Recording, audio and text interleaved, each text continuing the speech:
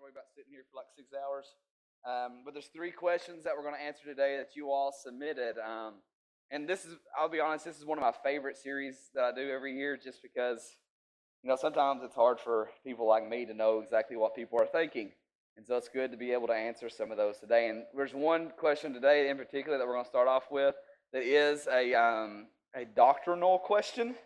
A theology question, which is my favorite thing since I have a master's degree in theology and theological thought. You know what I'm saying? Woo!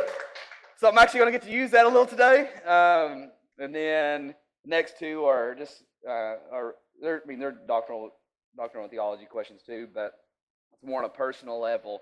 But I'm really excited about doing this because next week we're going to start our series, Behold the Throne, our Christmas series. And it's going to just be about King Jesus. How Christmas season isn't just about baby Jesus being born, but it's actually a yearly reminder of us that he is coming again. There's a second advent happening where he will return and take his bride home. That's me and you as believers, and that's something we can celebrate. Because I don't know if you've noticed world history right now, but things are a little crazy. Some things are starting to line up, like the Euphrates River drying up, which is prophesied about in Revelation. And then, there's a great revival happening on both sides, the ungodly and the godly. There's just this, it may not happen in my lifetime, but I believe it's going to happen in my kids' lifetime. That's just me. That's my opinion, just with the things that I'm seeing. Don't be like, well, he said this. I'm not putting a date on anything. I'm just saying it's getting close. You know what I'm saying?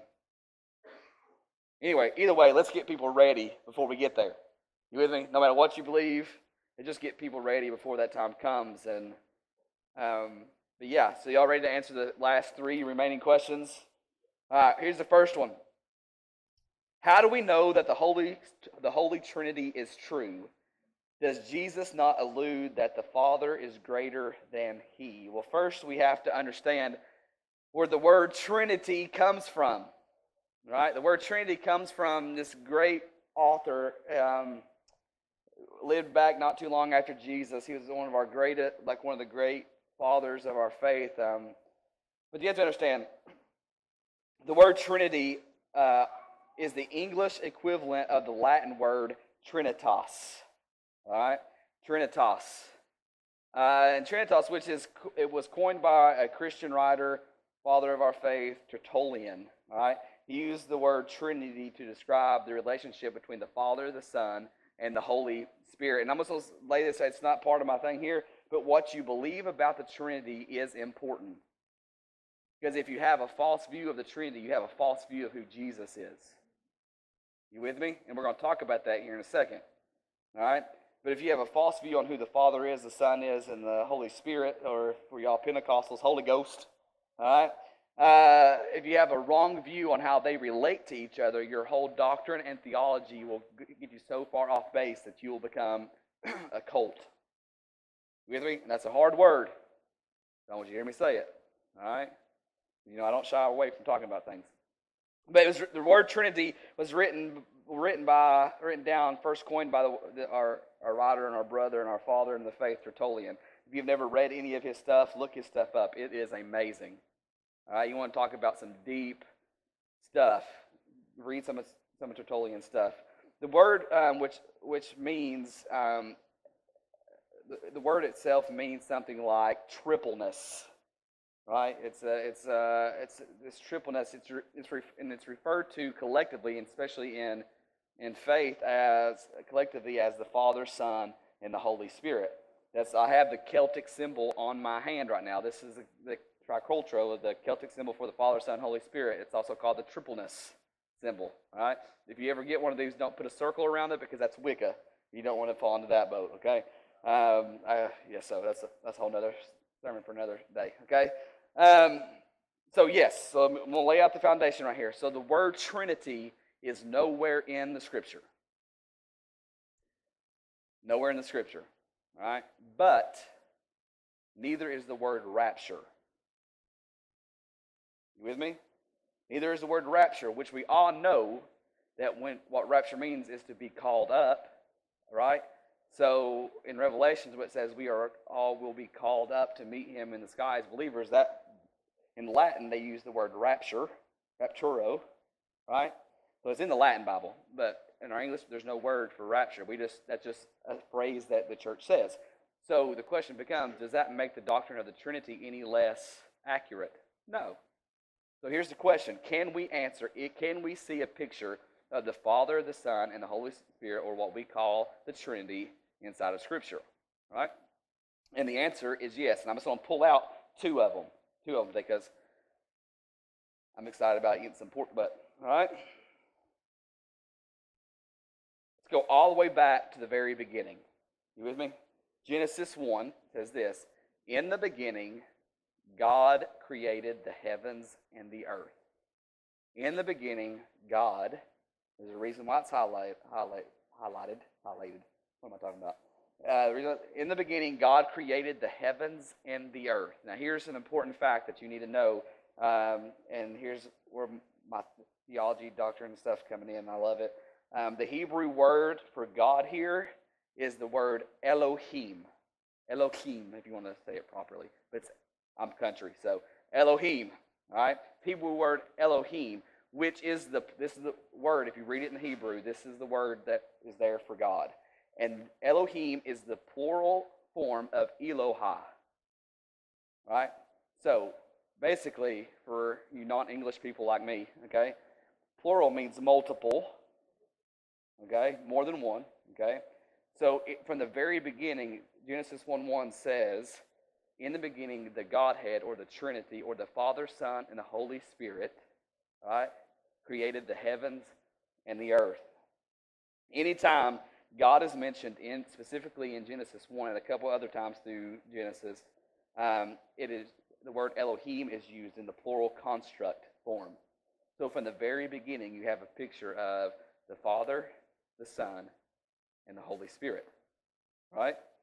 So how did creation work? Right? If all three of them there were creating, how did it work? Well, God spoke. God said, "Let there be light." Right?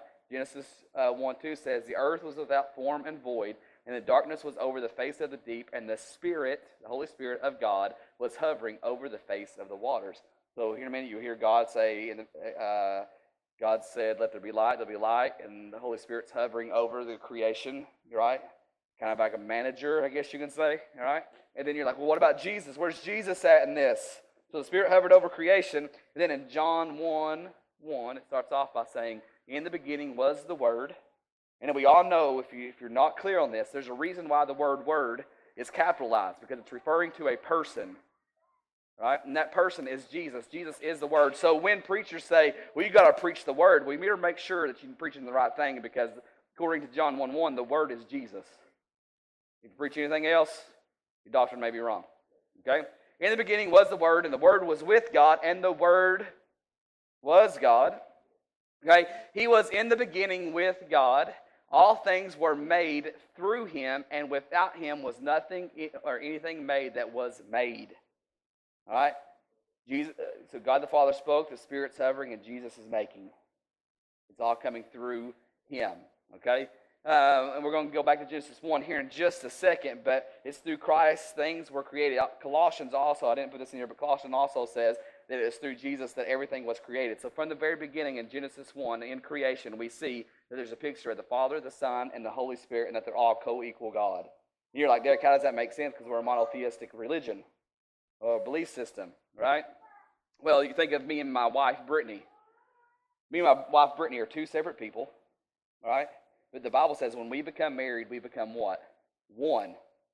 We have the same vision, the same goals, the same path, we want the same thing. The same thing with the Godhead. You have God the Father, God the Son, God the Holy Spirit, all together as one. So Jesus didn't create you because, God didn't create you because He was lonely. No, He had community already. He created you because He wanted you. You with me? All right, but that's a whole nother sermon too. All right, so Derek, well, that's cool that you can see that stuff in Scripture. But there's one story that's the most poignant on all three people together. All right, and it's found in Matthew 3. It says this is that Jesus is being baptized. Everybody knows that story, right? Hopefully. If you grew up in Sunday school, I'm sure you have.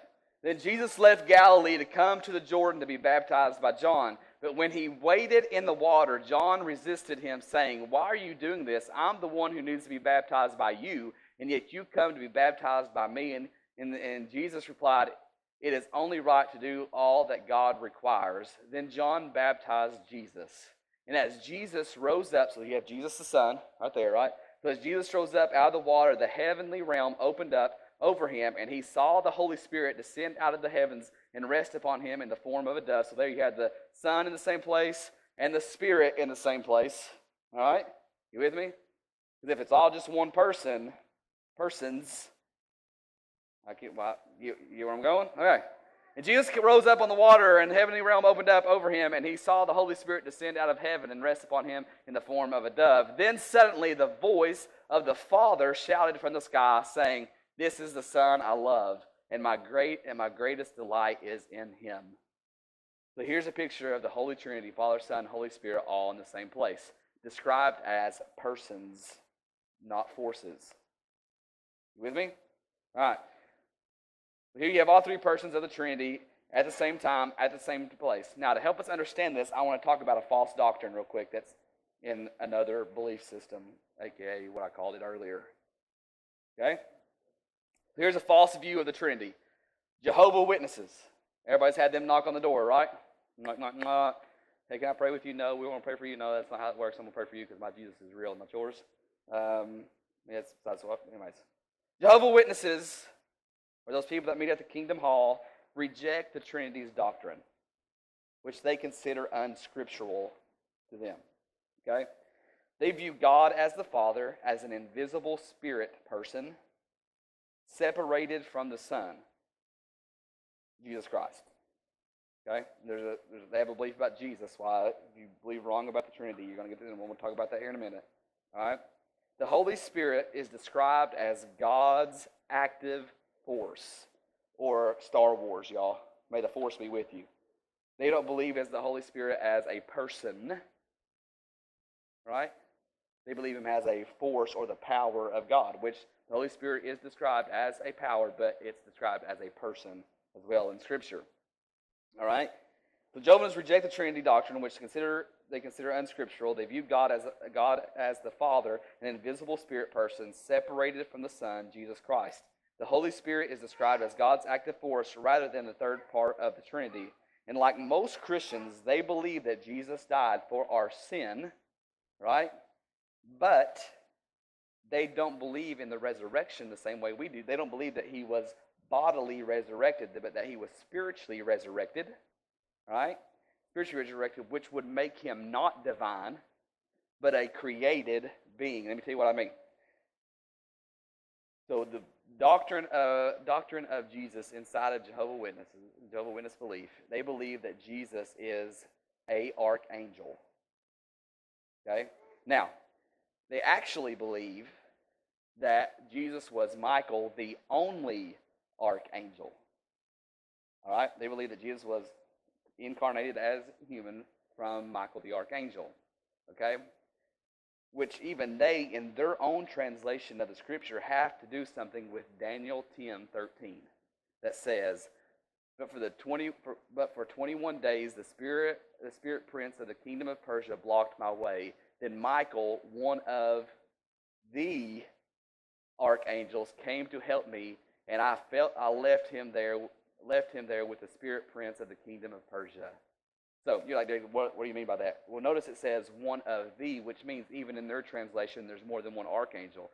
So they don't even understand what they believe either, because in their translation it says one of the archangels, which means there's more than one, right? So that just throws their whole theological stance out the door. You with me? But see, they also state that Jesus never said, this is where their doctrine of Michael the archangel comes from. They said that Jesus never once said that he was equal with God. What Jehovah's Witnesses say. Well, again, John 1:1 says, in the beginning was the Word. Who's the Word? Jesus. You can go ahead and switch space bar there if you can. In the beginning was the Word, and the Word was with God, and the Word was God. Okay?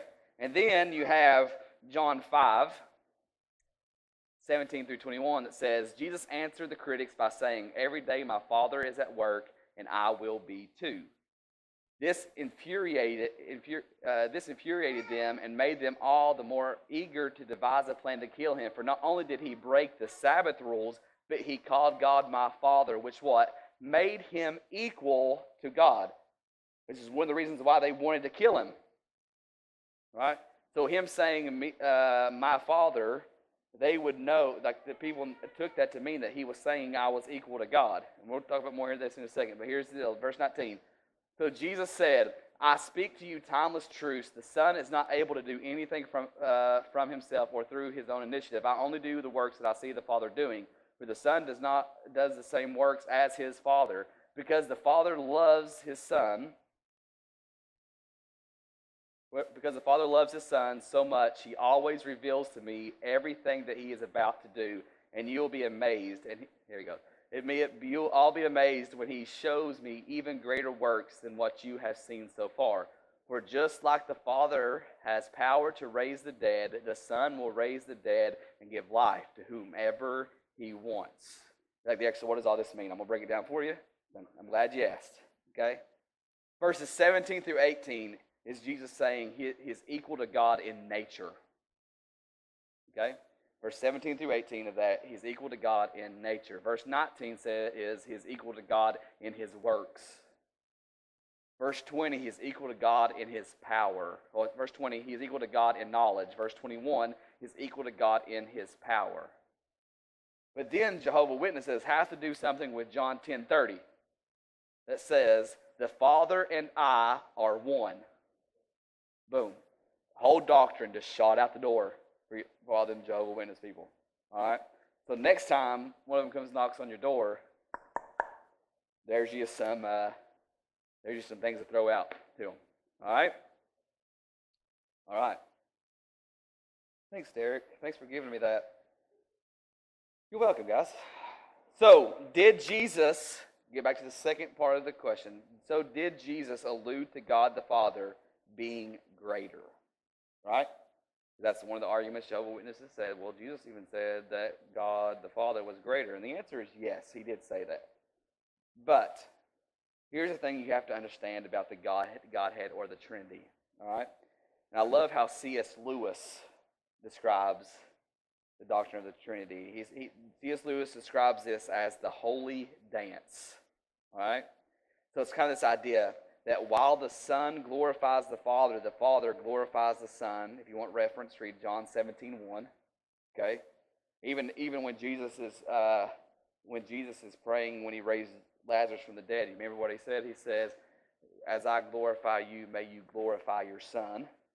Right? So there's this relationship where the Father glorifies the Son as the Son glorifies the Father.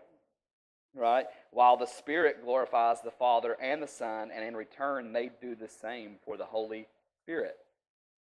Really, Derek? Yeah. So here's the deal. John 16:7. But here's the truth. It is to your advantage that I go away. For if I don't go away, the divine encourager will not be released to you. But after I depart, I will send him, describing him as a person, not as a force, to you.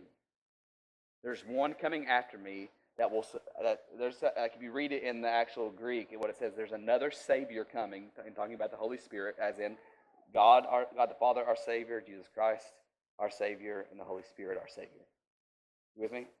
So as the Father glorifies the Son glorifies the Father, as the Holy Spirit glorifies the Son and the Father, and they do likewise. That's how it works. Now, this is not the doctrine of the Trinity is one of those greatest mysteries of the Bible. There's probably some things in there that we'll never know until we get to glory, but anything opposite of what I just said is absolute false doctrine. And if you follow anybody else that says anything opposite than that, and that's just the basic doctrines of the Trinity. I'm not saying that I'm perfect in my thoughts, but that's what the Bible says, not what I say. You with me? So yes, the word Trinity is nowhere in the Bible, but the aspects of the Trinity are. You with me? Thanks, Derek. You're welcome. All right. Question number 2. And I love this question, especially in the day that we're living in. Did Jesus have feelings like anxiety, depression, and sadness? Good question right there, right? We don't think about Jesus in that way, right? Because we always think of him as this, which he is, holy, majestic, gets everything right, because he does. But we oftentimes forget that Philippians 2:6 says, He existed in the form of God, yet he gave no thought to seizing equality with God as a supreme prize. You go ahead and put that one up there. Yeah. He existed in the form of God, yet he gave no thought to seizing equality with God as his supreme prize. Instead, he emptied himself of his outward glory by reducing himself to the form of a lowly servant. He became human. He humbled himself and became vulnerable, choosing to be revealed as a man, and was obedient. He was a perfect example, even in his death, a criminal's death by crucifixion. Because of his obedience, God exalted him, or get back to the last question, glorified him. Okay? God exalted him and multiplied his greatness. He has now been given the greatest of all names. Here's what you understand. Jesus was fully God and fully man. Right? Fully God and fully man. Right? Even though he was equal with God, he didn't count being on earth. That's something to be showcased here, is what that means.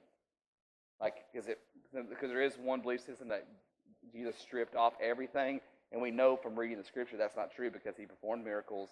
He could read minds, which was scary. You know what I'm saying?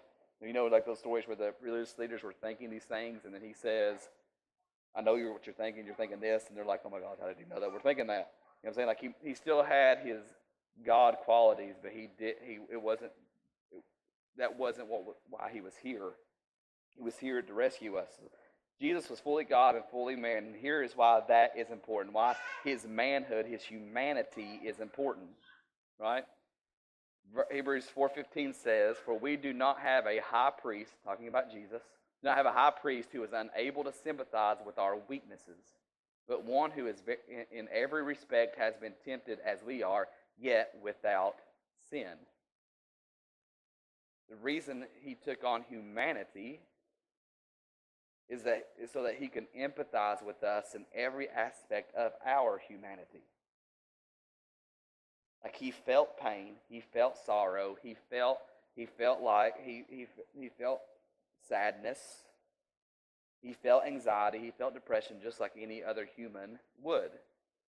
In fact, it makes me think of we just read about John, who John baptized Jesus, right? John the Baptist was Jesus' cousin, and he was beheaded by the king of that time. And when Jesus got word, I didn't put this in there, but in Matthew 14, it says that Jesus, when he heard the news that John was killed, he went off to be alone, but the crowds would not leave him alone. He was sad that his cousin was dead, right? And that's when he performed one of the greatest miracles recorded in feeding the 5,000. All right? But probably the most poignant story of all this is in regards to this question is found, and I love this, because it's found in Luke 22:39 through 46. It says this. And he came out and went as it was custom to the Mount of Olives, and the disciples followed him. And when he came to the place, he said to them, "Pray that you may not enter into temptation." And he withdrew from them about a stone's throw and knelt down and prayed, saying, "Father, if you're willing to remove this cup from me, nevertheless, not my will, but yours be done." And there appeared to him an angel from heaven, strengthening him. And being in agony, he prayed more earnestly, and his sweat became like great drops of blood falling down to the ground. And when he rose from prayer, he came to the disciples and found them sleeping for sorrow. And he said to them, "Why are you sleeping? Rise and pray that you may not enter into temptation." Going back to the last one.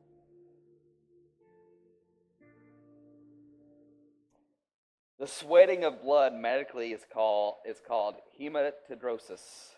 This happens under high stress or anxiety. Right?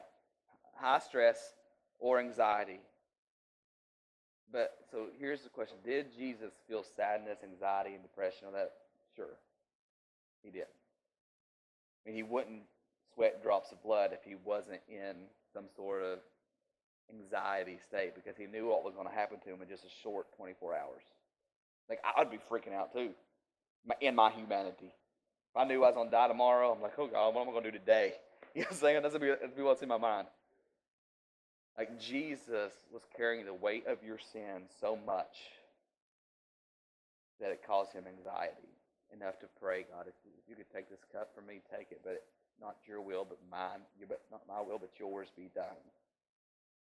He's saying the human part of me wants to give in, but I know I've come here for a higher calling, and that is to save the world.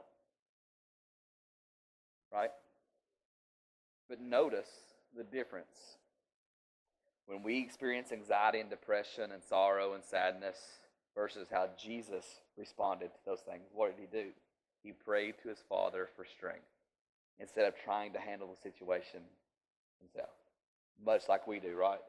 Well, I got this. I pulled myself up by the bootstrap. No, you didn't. Who gave you the hands to pull them bootstraps to begin with? You with me? Who really got you out of that tough situation? Because Lord knows you just made it worse anytime you try to do something. You with me? He was in so much anxiety heading toward the cross to carry the weight of your sin that he prayed, God, you're going to have to give me strength. Just think, God the Son having to pray to God the Father, you've got to give me strength. That's the weight, that's the cost of your sin. And he did it anyway. He prayed to the Father for strength.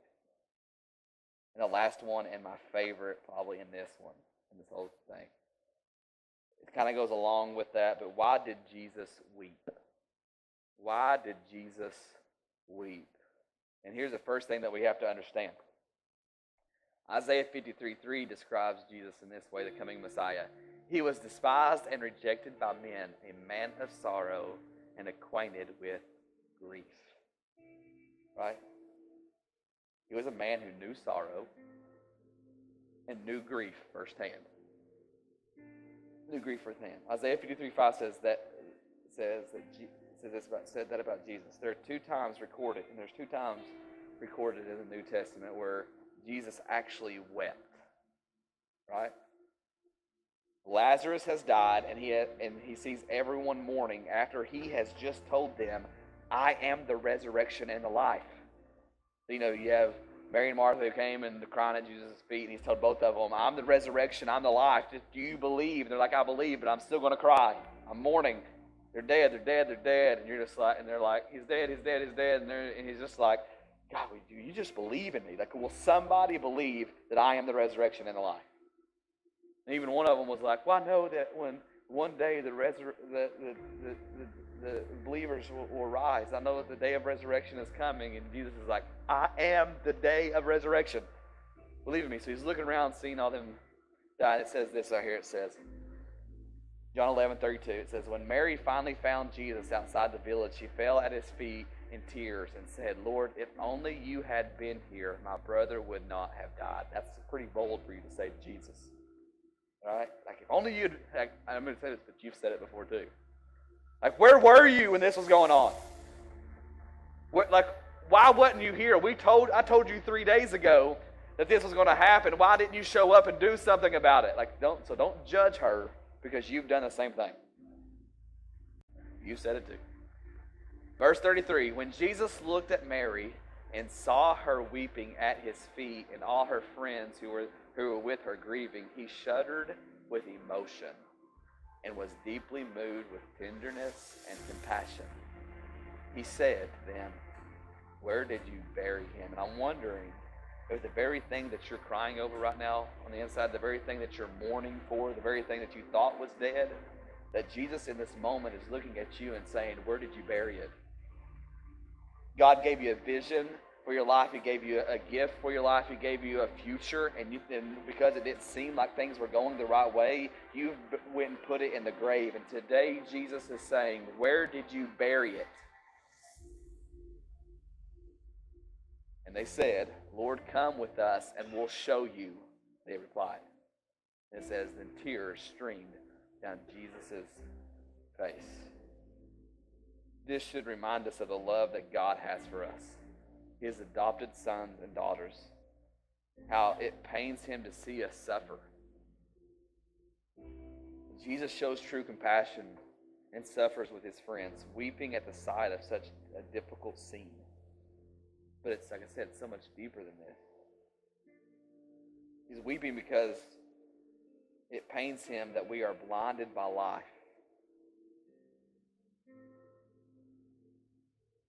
We're blinded by the truth that is life in him.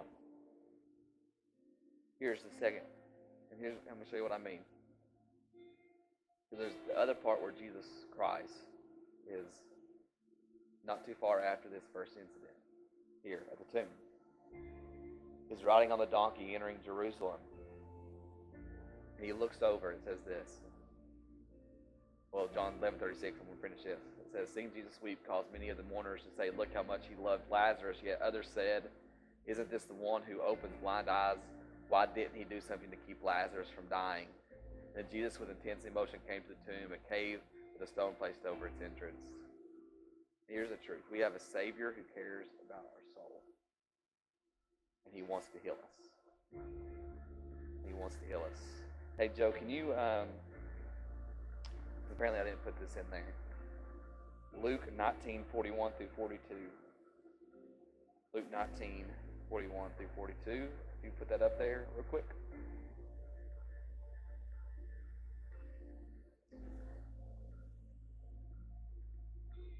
When Jesus caught sight of the city of Jerusalem, as he was going in, this is not too far after Lazarus' resurrection. When Jesus caught sight of the city, he burst into tears with uncontrollable weeping over Jerusalem, saying, if only you could recognize that this day peace is within your reach. But you cannot see it. Jesus sees the city of Jerusalem, and the sight brings him to tears. This is because he sees the sins of the past and the future, and it breaks his heart. The things that's troubling you in life, it causes Jesus pain, causes Jesus sorrow. But we have a Savior who cares for our souls. In fact, he is weeping at the current state of maybe your soul. Like, he's saying, will you just open your eyes and see the peace that you're seeking is right here in front of you? The peace that you're looking for in that other person, that man or woman, that kid of yours, that peace that you're looking for in your job or in your financial situation, the very thing that you're looking for is in your midst. If you would just open your eyes and see it. We have a Savior who cares for our souls, and he wants to heal us. 1 Peter 2:24 is a promise. It says, he himself carried our sins in his body on the cross so that we would be dead to sin and live for righteousness. Our instant healing flowed from his wounds. You can be healed this morning. The very tears that Jesus cried is for your salvation, for your healing.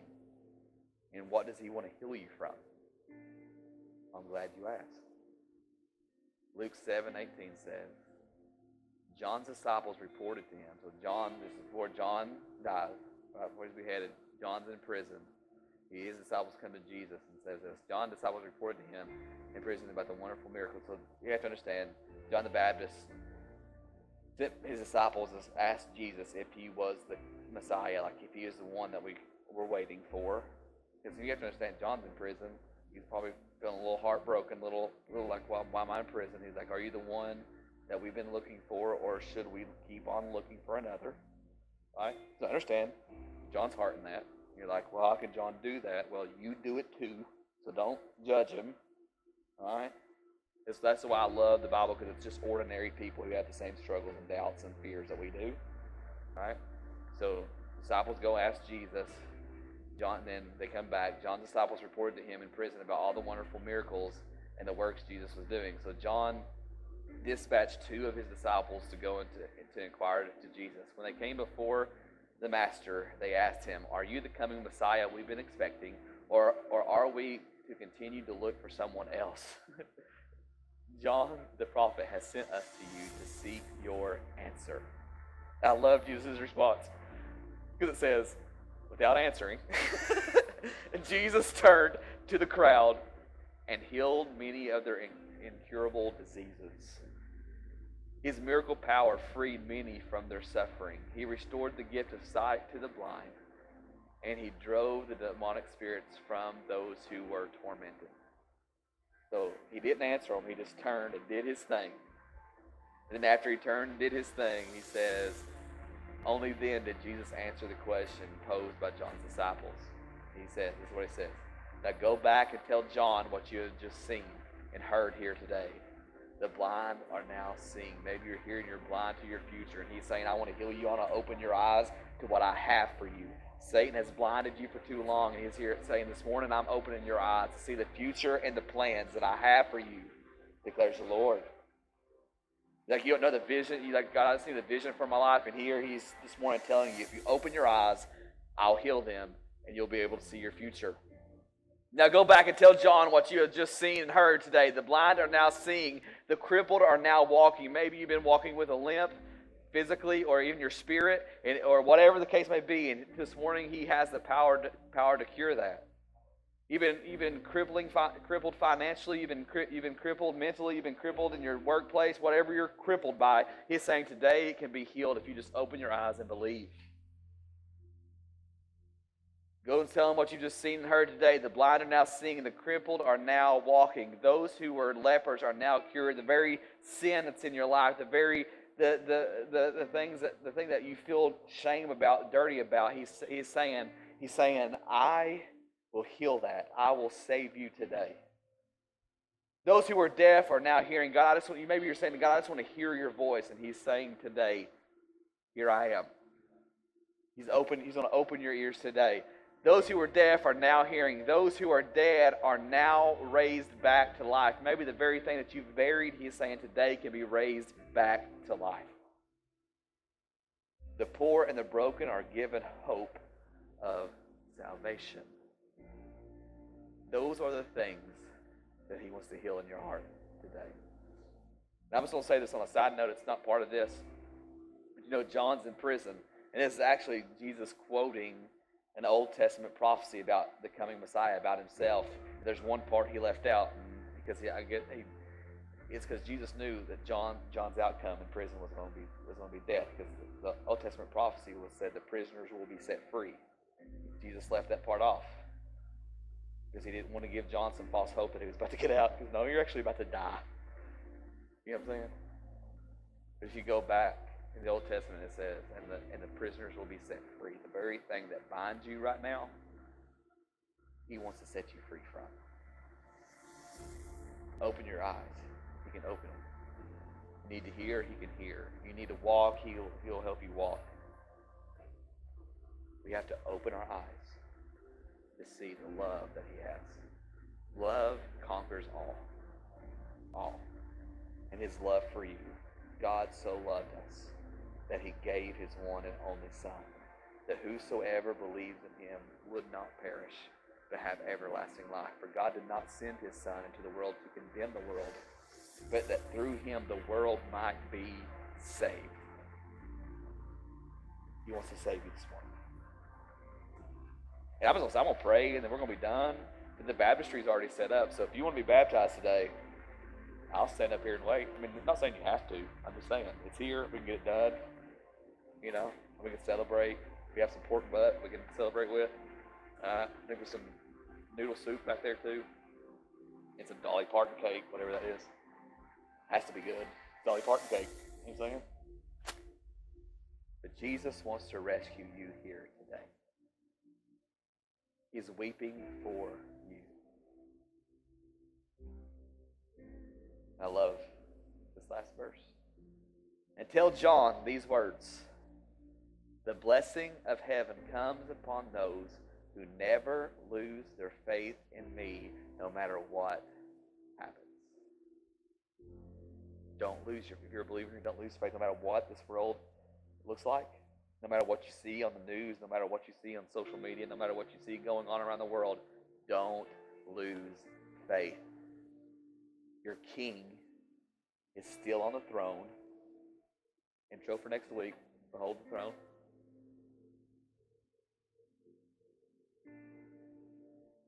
Don't lose faith. Don't lose faith. No matter what happens, keep on walking. Keep on walking. So God, we want to thank you so much for giving us the opportunity to be here. God, I pray that if there's somebody here that's life, it's time for their life to change forever, their eternity to change forever, that happens today, and we can go ahead and take care of everything else.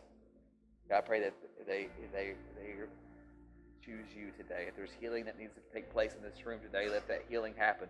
If somebody needs to be indwelled with your Spirit today, let that happen. If it's time for somebody to speak to you for the first time, allow them to speak. If it's to hear the first time, allow them to hear. If their finances or their jobs or whatever they're limping in those areas, God, may today, because of their faith in you, receive a blessing because they didn't lose faith.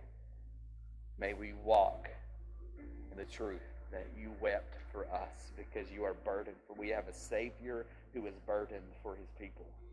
We have a King who serves his people. God, I pray all this